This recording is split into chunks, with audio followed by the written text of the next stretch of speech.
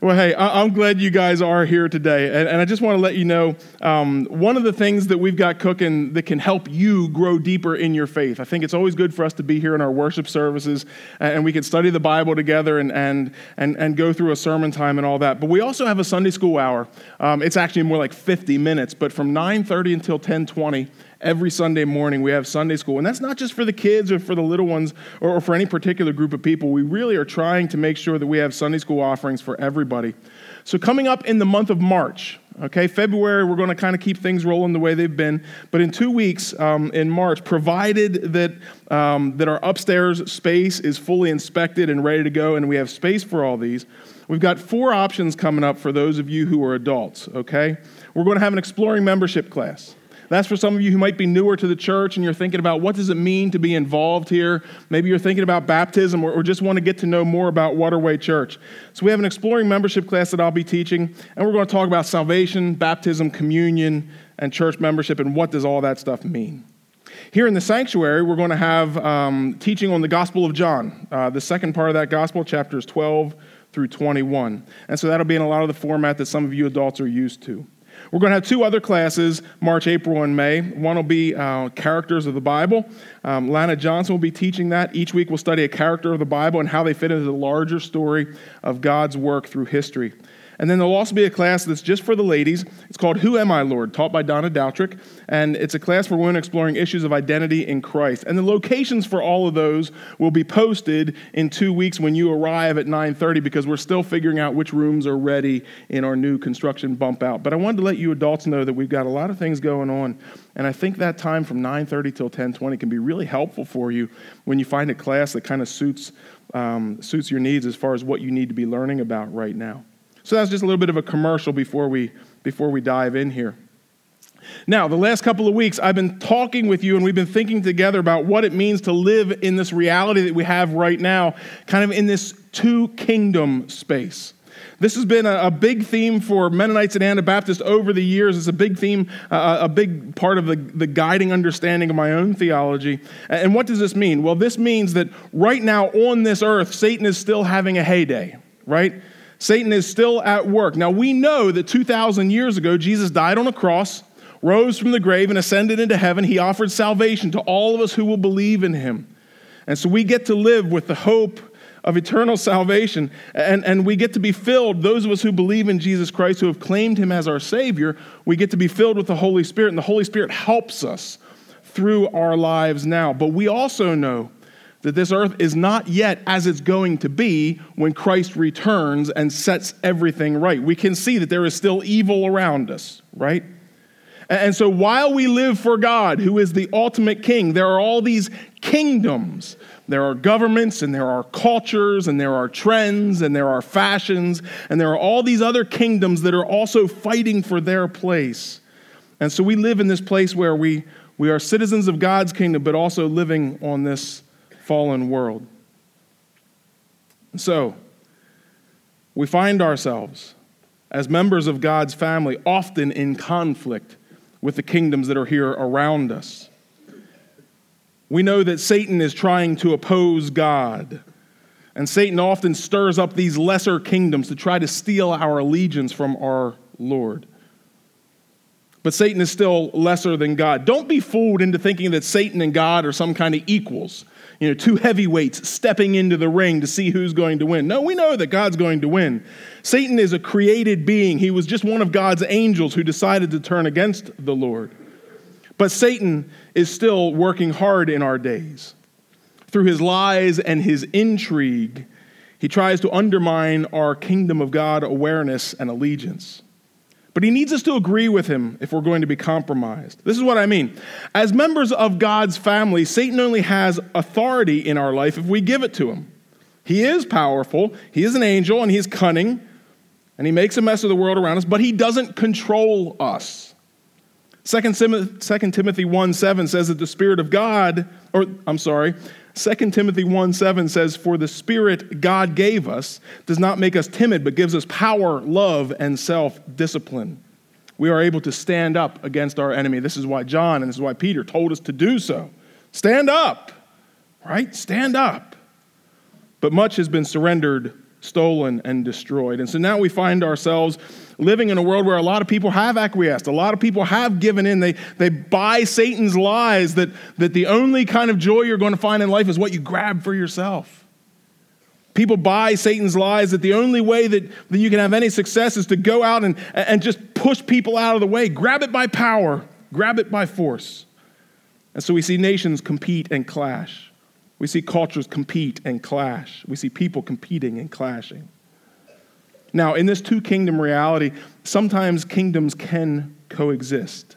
And we can live in a couple of them at the same time. I am a child of the King, the one true King in heaven, right? I am a Christian. I also live in America, so I am an American citizen. I am part of that kingdom, but I never get confused about which kingdom is primary. It's always God, right?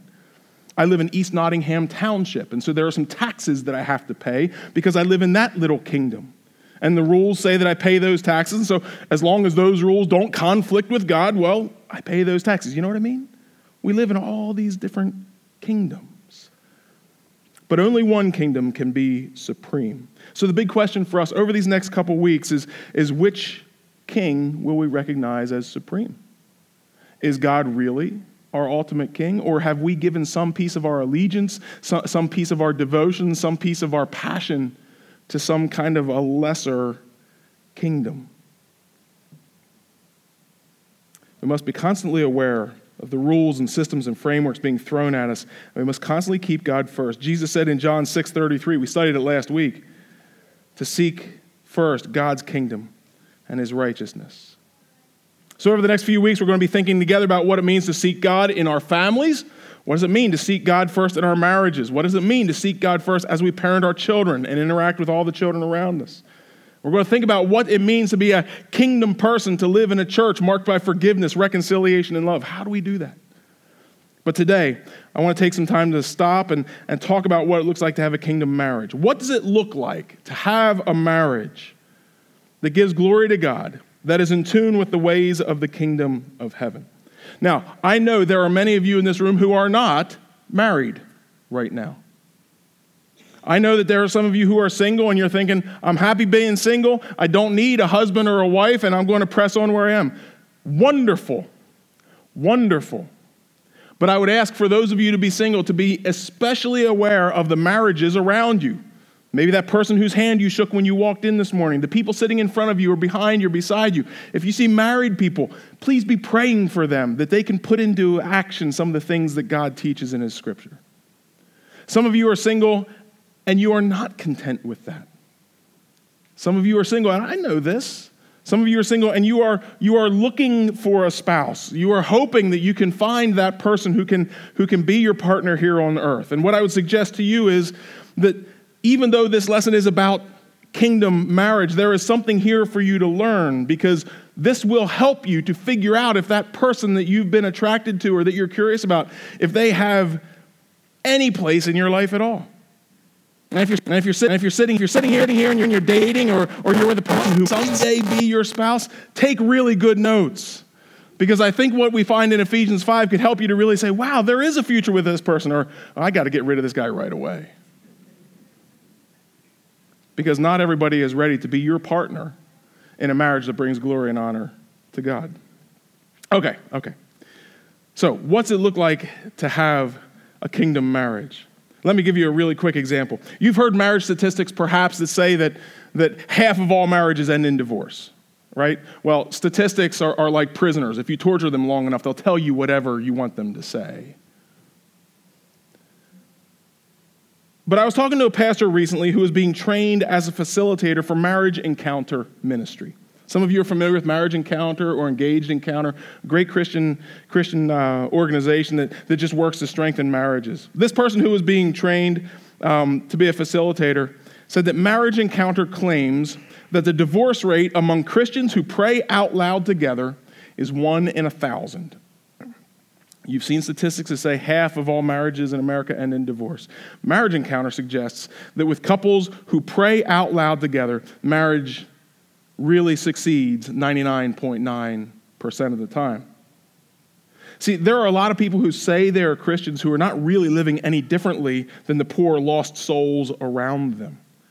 But there is a way that things work, and most of the people in the world around us have no idea. They either don't know or they're not willing to live the way that God calls married people to live. And marriages fall apart. Of course, you don't follow the instructions, you are not going to have what you think you want to have. How many of you ever said, I think I'm just going to try to bake a cake. I've never baked a cake before, and you know what? Those recipe books are for morons. I'm just going to make. How often does that work? Right? There's a way that things work. It's helpful for us to learn them. I really believe that we can be better. We can be better, Christians. You can be better. You can be better. Better. Yeah, I got baking on my mind now. You can be better, believers, if you will put into practice God's guidance. Even if we just live out some of the basics, remembering that love is patient and love is kind. It doesn't envy. It doesn't boast. It's not proud. Love doesn't dishonor others. It's not self-seeking. It's not easily angered, and it keeps no record of wrongs. That's from 1 Corinthians 13. There's more there. But really, think about it. Which kingdom do you take your marriage advice from? The people around you in your life, where are they getting their marriage advice from? Is it any wonder that so many marriages fall apart?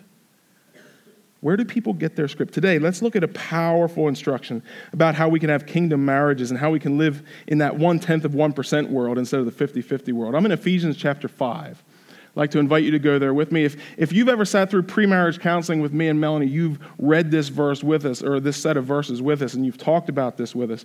But congregation, I want to share this with all of you. Ephesians 5, and we're going to start in verse 21.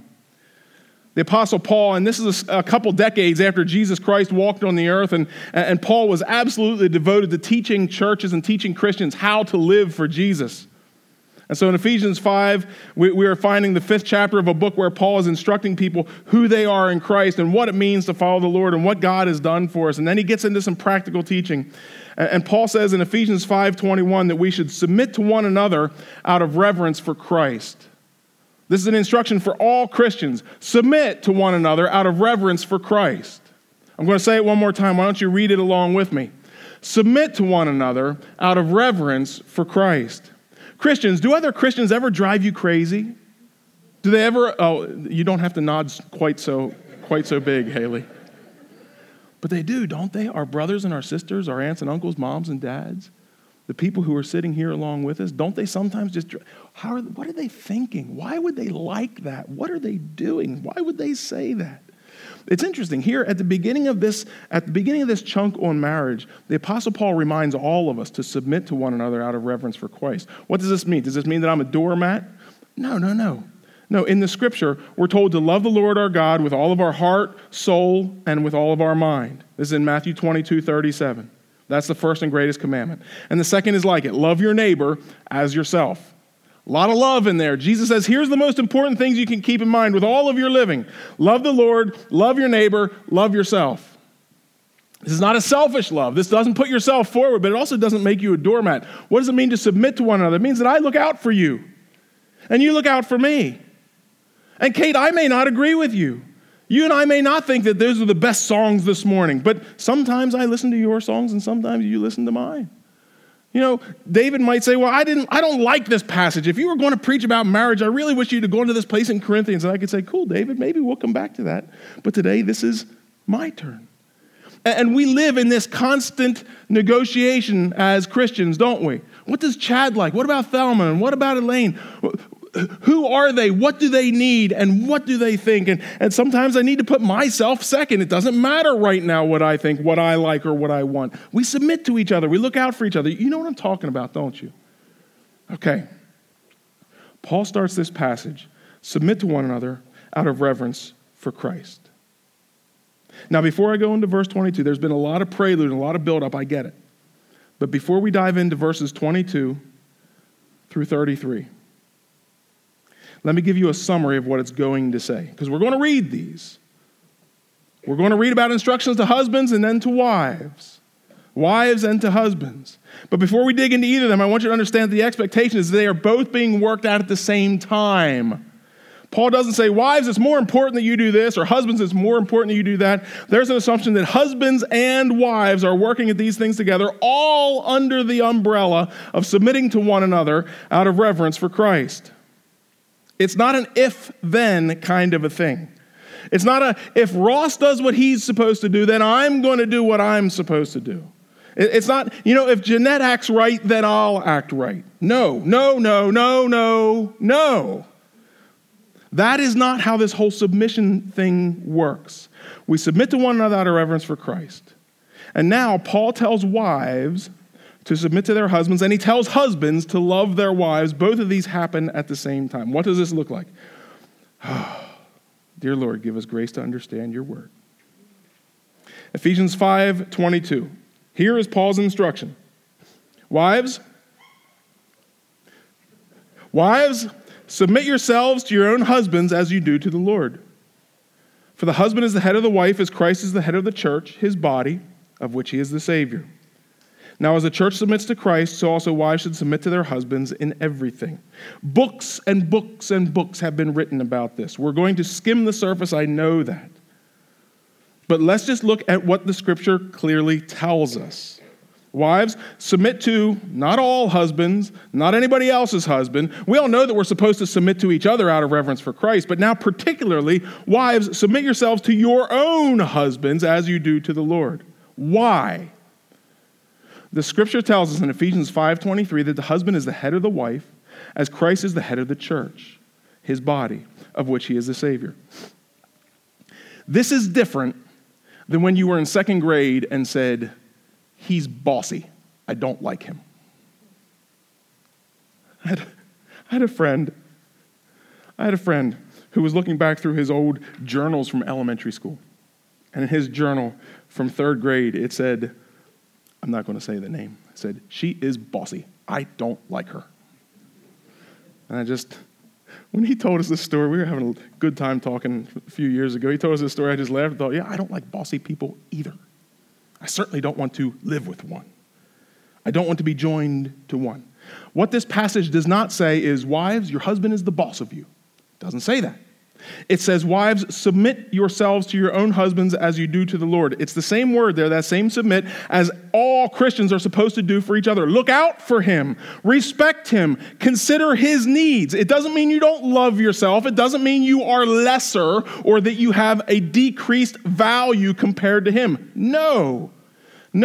There's an instruction here that says for marriage to go well, wives, submit yourselves to your own husband as to the Lord. Christ is the head of the church. The husband is to be the head of the marriage. This is how it works. If you do not like that, and I know you may not, because there are all kinds of situations that we come out of that make this difficult to hear, let me suggest that before you call me, and you are welcome to call me, let me suggest that before you call me, you wrestle with the scripture more, because I'm not trying to make this up. Okay? Those are the 3 verses that are written to wives. Those are the 3 verses that are written to wives. Let's read the 8 verses that are written to husbands. Husbands, and I would challenge you here as you're reading this, especially if you are a husband, to underline in your Bible or highlight on your device every time the word love is used. Husbands, love your wives, just as Christ loved the church and gave himself up for her. I'm going to pause right there. I know it's the middle of a sentence, and there's more to unpack. But let's just think for a moment. Husbands, you with me? We are called to give ourselves up for our wives, just as Christ gave himself up for the church. There have been men who have gone on power trips over the years as if they could only read 3 verses at a time. And they read, wives, submit to your husbands. And the husband said, woman. And then he filled in the rest of the sentence with all kinds of things that I'm not even going to entertain right now. That is not what any of this is about. Because again, these things, the conduct of wives and the conduct of husbands, these things must be happening in parallel, right? Wives, submit to your husbands. Husband, loves your wives. How much do I have to love my wife? So much that you are willing to die for her. That is what Christ did for the church. And this is the kind of love you're supposed to have for her. That kind of love is not demanding or demeaning or putting someone in a lesser kind of a state. That kind of love is not absolutely detail-oriented so that you don't make any decisions. I'm in charge here. No, that's just bossy. Husbands, love your wives as Christ loved the church and gave himself up for her.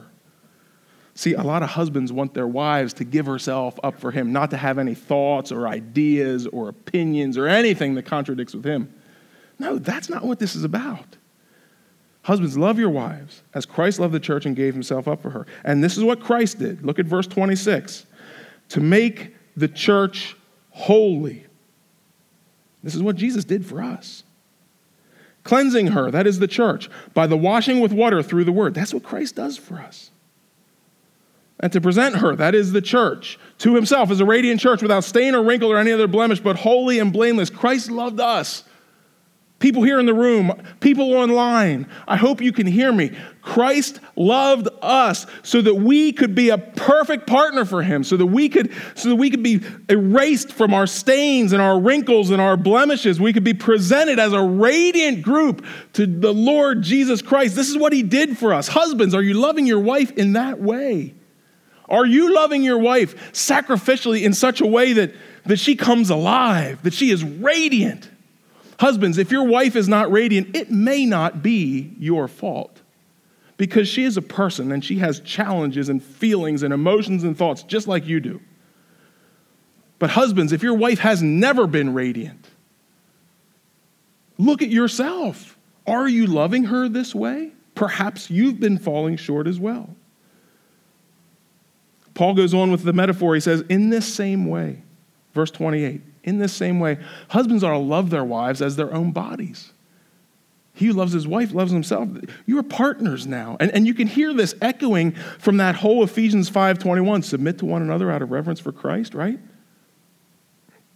Husbands, love your wives as your own body. He who loves his wife loves himself. Have you been underlining? That's 5 loves so far. After all, no one ever hated his own body, but they feed and care for their body just as Christ does the church. We're members of Christ's body.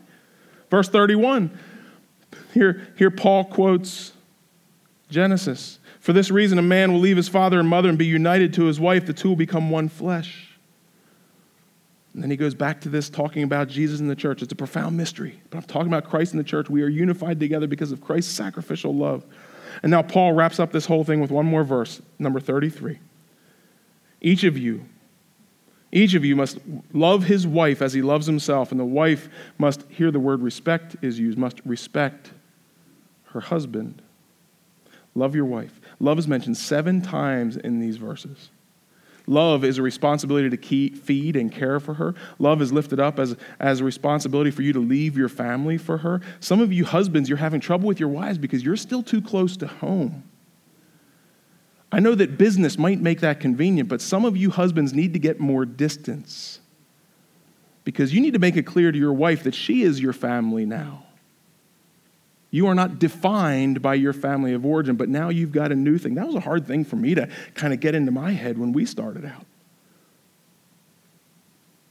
But husbands, if you love your wife, you have a responsibility to feed and care for her, to leave your family for her, to give up even your life for her. Husbands, how are you doing? I know it is hard for a wife to hear that you need to submit to your husband, you need to respect him, you need to look out for him and honor him. I know that's got to be hard to hear. But husbands, let me tell you that it's also a hard thing to do to feed and care for and look out for the needs of your wife and your family, to leave your family of origin for her, to give up your life for her. This is what you're called to too. Both sides have it difficult. But I want to go back to what I said in the beginning of this passage. Love and submission must be walking in parallel. I have yet to meet a wife who struggled to respect a husband who really loved her. And I have yet to meet a husband who struggled to really love a woman who respected him well. We must be doing these things together, husbands and wives. Too many of us, I think, And we don't try to, but we see the world around us and we see the standards of the people that we live among. And we get into this negotiation, this back and forth, and we start to say, we don't try to, but we fall into this trap. And this is what Satan does, right? He is the father of lies. He loves to whisper ideas into our minds that we'll go along with, and then we're swept away. We fall into this whole thing of, well, if she would finally start respecting me, then I'd be able to love her. Or if he would finally start loving me the way I need to be loved, then I'll be willing to show some respect. But that's not how this works. No, Jesus, who is our perfect example, Jesus, for whose sake we submit to each other, Jesus came and died. He took the initiative so that people could turn to him and be saved. In Romans 5:8, it says that while we were still sinners, Christ died for us. See, we did nothing to earn his sacrifice, and yet some of us husbands say, well, I'll start to love her once she, A, B, C, and D. And some of you wives are saying, well, I'll start to finally show him some respect when he. No, that's not how it works. We must lead. Some of you who want to be the leaders in your homes or your marriages are actually just waiting for the other person. If she does this, then I'll finally. And if he does this, then I'll finally. But husbands and wives, I believe that we're commanded to do these things unconditionally. I mean, as you look at Ephesians chapter 5, do you see a thing that says, husbands, love your wives if? Do you see wives submit to your husbands if? No, we see wives submit, husbands love your wives because of what Christ has already done for us. Submit even before love. Love even before submission. Don't just wait and see. Go. You want to be a leader? Lead with your love and lead with your sacrifice and lead with your submission. But this is almost a foreign language in our world, isn't it? I mean, really. How many people do you live among who are showing that kind of love to their wives and that kind of respect to their husbands? How many good marriages do you know? No, what's the language of our world? Well, find somebody who makes you happy. Well, I'll tell you what, this love and respect thing can lead to a whole lot of happiness.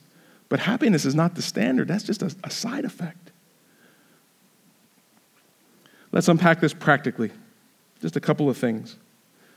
Husbands and wives both often have their realms. I have a garage. Melanie has a kitchen. Not because I'm a man and she's a woman, but my tools are in the garage and Melanie's are in the kitchen. This is how it goes. Do I need to decide what goes in each drawer? No. She's smart enough and can figure that out, even though I do complain sometimes when I get lost. Husbands, being head of the home doesn't mean you micromanage every detail. Jesus is the head of the church, but he doesn't micromanage every detail, does he? He didn't tell us to paint the walls tan and have windows facing to the east and the south. Maybe if we'd have listened better, we'd have put them in a better spot so that the sun didn't always shine in. You know, I've often taken cues from Melanie in our parenting. Melanie's a first grade teacher. She's given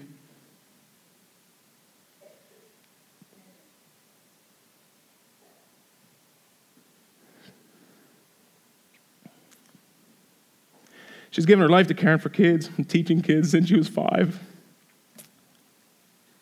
She babysat in the school years because she liked it. I don't know how that happens. Got a degree in elementary education. She's on a children's ministry team here at church. I can give high fives and pray with the kids, and I can sometimes make them laugh, but that's about it. So as we've been living out our life together, here's how a kid conversation normally goes with us. I say something like, these 3-year-olds are killing me. And then I say something like, I'm the pastor, or I'm the uncle, or I'm the dad. And they should listen to me and behave right away. Which usually means, why can't I get them to just sit still and be quiet right now? You know, as 3-year-olds all want to do when guided properly and parented well. And you know what Melanie says? She says, I know. And then she explains to me how 3-year-olds are built, how their mind works. She gives me solid advice on how to get through to them. And she reminds me that one of the problems might be that I'm expecting a 3-year-old to act like an adult. I treat her with love. I listen. I ask. I recognize her God-given gifts. Am I the leader in the house? Yes, I am. Because that's how we live things out. But that doesn't mean that I'm the boss. And she treats me with respect. She helps. She doesn't roll her eyes. She doesn't treat me like some dad caught in the blinds. which is every TV show you see on TV, right? Every comedy is a woman who has things together and some doofus that she's married to can't figure out what to do with anything. That's not how our life works. We submit to each other. There are big disagreements sometimes. You've had these, haven't you? You married people. Any of you disagree with your spouse? Like even after praying, even after talking, even after listening and going through all the stuff that you're supposed to, do you ever disagree? Yeah, we do too. We talk and we pray and we talk. And when I have a deep conviction and she has a deep conviction and we can't find the middle ground and we have to make a decision, we've always gone my way. And I'll tell you, in 20 years, that's happened maybe 2 or 3 times. This isn't every day. It's not every week. It's not every year. Might be every decade. And frankly, I can't even remember what those issues are. I'm telling you this. Ours is not a perfect marriage. I'm not lifting us up as a perfect example. What I'm telling you is we have a really good marriage. We've been married for 20 years, and we've figured a lot of things out. And what I'm telling you is what it means for me to be the head of the house is that I'm not in charge of everything. But we work together, and sometimes, just sometimes, there get to be those things that, boy, we just both feel really strongly, and this is a big decision, and we've got to make a decision, and there's a time limit on this. And what that means is that as we've been instructed, she submits to me, and I love her. And that's how we live. And we're still here. We're still here. Husbands, are you living in such a way that your wife knows that you love her and would lay down your life for her? Wives, are you living in such a way that you give honor to your husband even when he is wrong? Because everybody's going to be wrong. What does the scripture tell us? Isaiah tells us that we all like sheep have gone astray. Each of us has turned our own way. I know. Here's the objection that always comes up. Here's the objection. But you don't understand my wife. This week in our small group, we were looking at a couple of Proverbs. And one of the people in our small group was reading further down the page, and they ran across Proverbs 21:9, and they laughed about it. We said, what are you laughing about? They said, I'm reading the Proverbs. And Proverbs 21:9 says, it's better to live on the corner of the roof than share a house with a quarrelsome wife. That's in the Bible, right about in the middle. Is every wife lovable all the time? No. No. Ladies, you are lovely, but you don't always act lovable. Is every husband respectable all the time? No. No. Did Paul just not understand that when he was writing Ephesians 5? Did God just miss that when he inspired Paul to write? No, I think God knew all about that. God knew that no husband is always respectable. And that no wife is always lovable the way we use the word lovable. I think this is why God gave us this instruction that said, no, this is why you must submit to your husband and you must love your wife. Now, for just a little bit of a change in our morning, we are blessed this morning to have Leon and Naomi Zimmerman with us. Leon and Naomi work with Eastern Mennonite Missions. They got a portion of our mission giving back in January. And so, Leon and Naomi, I'm going to invite you guys to come forward right now. And they are working at some really fun stuff for EMM connected to sharing about godly marriages. And so this is really just a great time for them to be here with us. Guys, grab a seat, and I'll grab one with you. Don't mind the hymnal.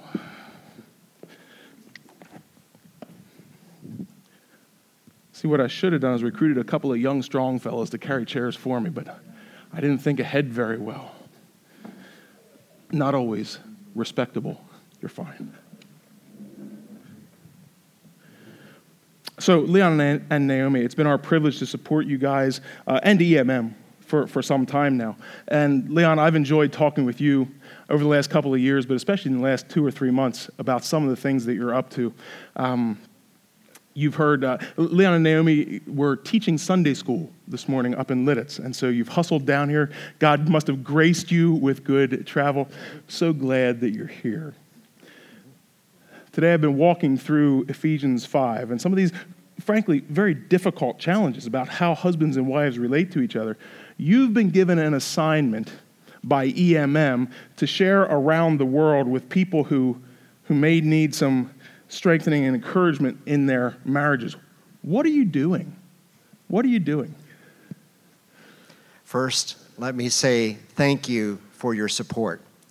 We are supported by churches like Waterway, numbers of them, and some numbers of individuals, and we are so grateful that we can be doing this. What are we doing? Yeah, what are you doing? About a year ago, you know this, Jesse, we were asked by EMM to focus greater attention on what they call the Marriage Initiative. So, what that means for us is we're in contact with about 15 locations around the world, and we're talking to them about how can we help you to strengthen marriages in your context. So marriage challenges are not just a thing that seems to happen in one place or one location or among one group of people. Is that correct? That's correct. I would say some of the main issues regarding marriage are around the world in a similar fashion, but each culture seems to have their own set of issues. Mm-hmm. Let me tell you about 2 locations. And I'm assuming many of you know Justin T. Hollinger. How many of you know him? Oh, wow, quite a few. This would be one way, and every place that we're in contact with is different. Mm-hmm. Justin contacted me last summer. We sat at Dutch Way's restaurant and we talked. And he was saying, hey, I need help. And among other things, I told him about what we're doing in marriage. And I said, Justin, you may want to consider using Alpha's marriage course. That's one of the tools we use. Justin went back to Honduras, and I didn't hear from him for months. And about 3 weeks ago, I wrote him an email and say, Justin, how's it going? And he writes back this short paragraph. This is what it said. Thank you so much for introducing me to this marriage course. What's the man he works with quite a bit down there? Miguel, anyhow, it's a Spanish name. He said he and his wife watched the marriage course twice, and they're organizing to do the marriage course here in our local area. In Honduras. In Honduras. And he said, oh, by the way, the youth pastor's getting married, and he discovered that Alpha has a pre-marriage course. He's found that. They're going through it, and they're saying every couple that gets married really should go through this pre-marriage course. So all I did was suggest to Justin, you may want to consider this, and he took it, and he ran with it, and I'm so grateful. One other and by the way, one thing that we'll do is church on our church newsletter site, either tomorrow or Tuesday, I'll make sure that we send you an email with a couple of links for some of the resources that Leon's going to talk about and some other resources. I know you can write down the Alpha course and all that, but we'll keep you connected with what some of these really helpful tools can be. Okay, yeah. And one other conversation. I've heard you use kingdom marriage. Just a week and a half ago, we were talking, Naomi and I, with Yamiru, his wife Zwe, and his daughter Maklit. They are in Ethiopia, Addis Ababa, Ethiopia. And we made this contact with them. They're another location that we're working with. And Yamiru said, when the missionaries came here years and years ago, they said, oh, your marriage, the way you do marriage, it's bad. They even used the word demonized. And unfortunate. I think that's very unfortunate. He said, we threw away the way we were doing marriage, and we adopted another way. And he says, in the final analysis, it's the world's way. And now we want to learn about kingdom marriage. And his wife in particular was just glowing. She didn't understand English, so we were going through a translator. You are an answer to our prayers. We must get down to using God's principles in our marriages and build kingdom marriages. That's not only a challenge in Ethiopia, it's a challenge right here. Do you want to share about? I think one of the other things, unfortunately, that we're running into, which we also have here in our country as well, is people are saying we don't have marriages. People are just hooking up, or we have a lot of things that are taking place before marriage that are not good.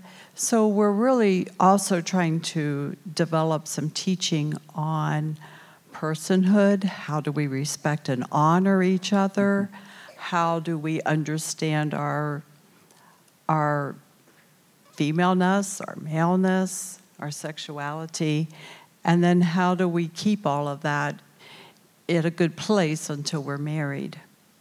And it's amazing, isn't it? I mean, for some of us who grew up in the church, we may have some concepts of that or some things that we were taught when we were young, but that's not just prudishness, is it? I mean, God has a way and has a design for the way that people work, the way that relationships work, the way that sexuality can work.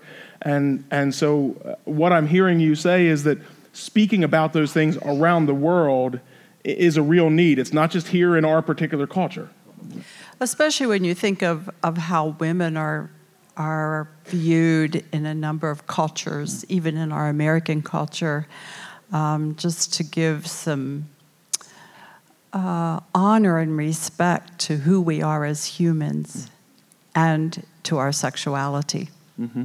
Yeah, because, and what I've been emphasizing, I mean, how many times did we say it today, church? Ephesians 5:21, submit to one another.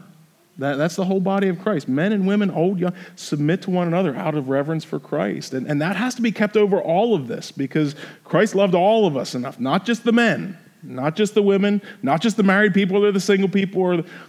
Christ loved us so much that he came and died for us even while we were still sinners. Well, and it affects all relationships, whether we're single, whether we're married. And so to understand that, even as we're teaching about children and parenting, it just affects all of our relationships.